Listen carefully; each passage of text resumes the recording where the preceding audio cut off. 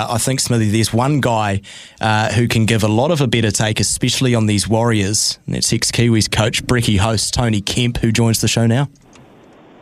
Yeah, Kempy, good morning to you, and thanks very much for answering the call. We just needed to get a little bit more in depth into the Roosters against the Warriors, mate. And how often has a Warriors coach been able to name an unchanged side from week to week? Can you remember when? No, I can't, Smithy, and it is one of the, I guess, known factors of building momentum and building some resilience is having the same team show up week in, week out in a competition which is arguably one of the hardest in the world to play in. So Andrew Webster got the luxury of that this week. I thought they played really well down in Wellington, to be fairly honest. I thought especially their forward pack, the likes of Mitchie Barnett, Neil Cordy out there on the right and Ford on the left, is why Wade Egan had such a good game at hooker, and they're going to have to be up to that or even better this weekend against the Sydney Roosters. What signs did you see that you liked? What signs did you see were concerning? I'll take the latter first. I think the concerning part of it was the end of the sets, the kicking game. It was a bit rusty still. Sean got himself in a position. He had a couple of wobbly kicks. He should know a lot better than that. Been around for 200 odd games in the NRL. So I'd say Andrew Webster would have worked on that this week, and hopefully we'll see a better end to the sets of the six this week. But one of the better parts of the game for me that really stood out was the way that they rolled down the pitch quite easily with the forward pack that they had. The players that I named, Barnett, Ford, Cordy, especially the new guys, Adam Whanua-Blake on the back of it, and Wade Egan getting out of dummy half is really a lot like rugby union, Smithy. If you don't win the middle of the park, you're going to go a long way of setting yourself up for failure. And I thought they did that really well against the Knights. Coming up against Sydney City this week, they haven't got their full forward pack out. There's no Matt Lodge, there's no Jared Warrior-Hargraves. They lose a bit of size. And I think it's one part of the game where they can go out and probably go back-to-back if they can win that middle of the park again. Where are the dangers then from the Roosters' point of view? Well, Joey Manu comes back. That's the biggest danger. You add him to any backline, he'd be in the top three players in the world at the moment, Smithy, Joey Manu, and James Tedesco will be looking at bounce back. They had a pretty scratchy trial series in their first up game. Everyone in the competition has picked them to be premiers with the depth and the roster that they've got. But it means nothing when you're coming out and you're not performing. So they've got an outstanding backline. Walker and Carey in the halves.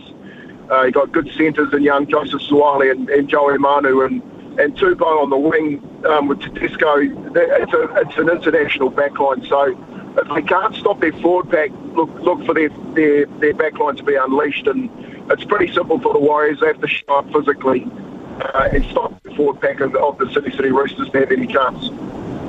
I'm going to run through another couple of games, and from a punter's point of view, I'd love to hear your thoughts, Kempy. Tonight, Eels Sharks.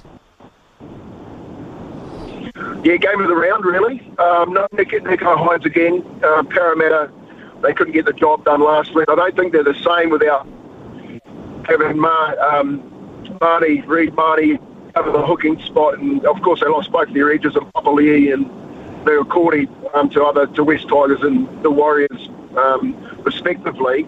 They just don't look the same, and I think it's got to be a battle. The Sharks need to win, the Parramatta Eels need to win. It's always a fantastic game, that one, but I'm picking the Parramatta Eels to get it in a close one. Okay, Broncos Cowboys as well. That's the late game tonight.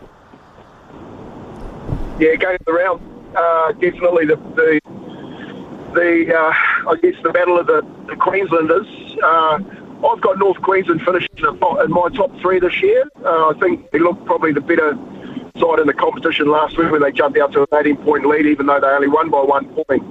They showed signs of the consistency and having the same team to pick week in, week out for the second year in a running Todd Payton. So the Broncos beating Penrith down there, no one does that in the last 2 years, and the Broncos went out and showed that if they can do that week in, week out, they'll be a force again this year. So I think I'm going to go with the Cowboys. I just think they've got a little bit more experience than the Broncos at the moment, but I wouldn't be writing the Broncos off. And just finally, Kempy, and thanks again for standing in for us.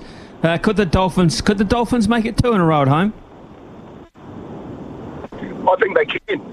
I think what people didn't realise was that in Melbourne, they come out and close to watch, and you had the Wayne Bennett factor, you had the crowd factor. You've actually got an extra player on the football field. So look for Felice Kafusi and the Bromwich boys, the senior players of the team, to lead from the front again. If their forward pack, I guess, will just to be at the top of their game against Tapine and Papali'i for Canberra, mate, I can see them getting a double in the first 2 weeks, and they'll need it as the injuries start to kick in later on in the year. Kempy, thanks very much for helping us, mate. Really appreciate that. And look forward to NRL action over the weekend. You have a fine weekend yourself. Cheers, man. You too, Smithy. Anytime. Thank you. 11:15 here on SENZ. Our very own Tony Kemp coming to the party for us there to preview this weekend, round 2 of the NRL.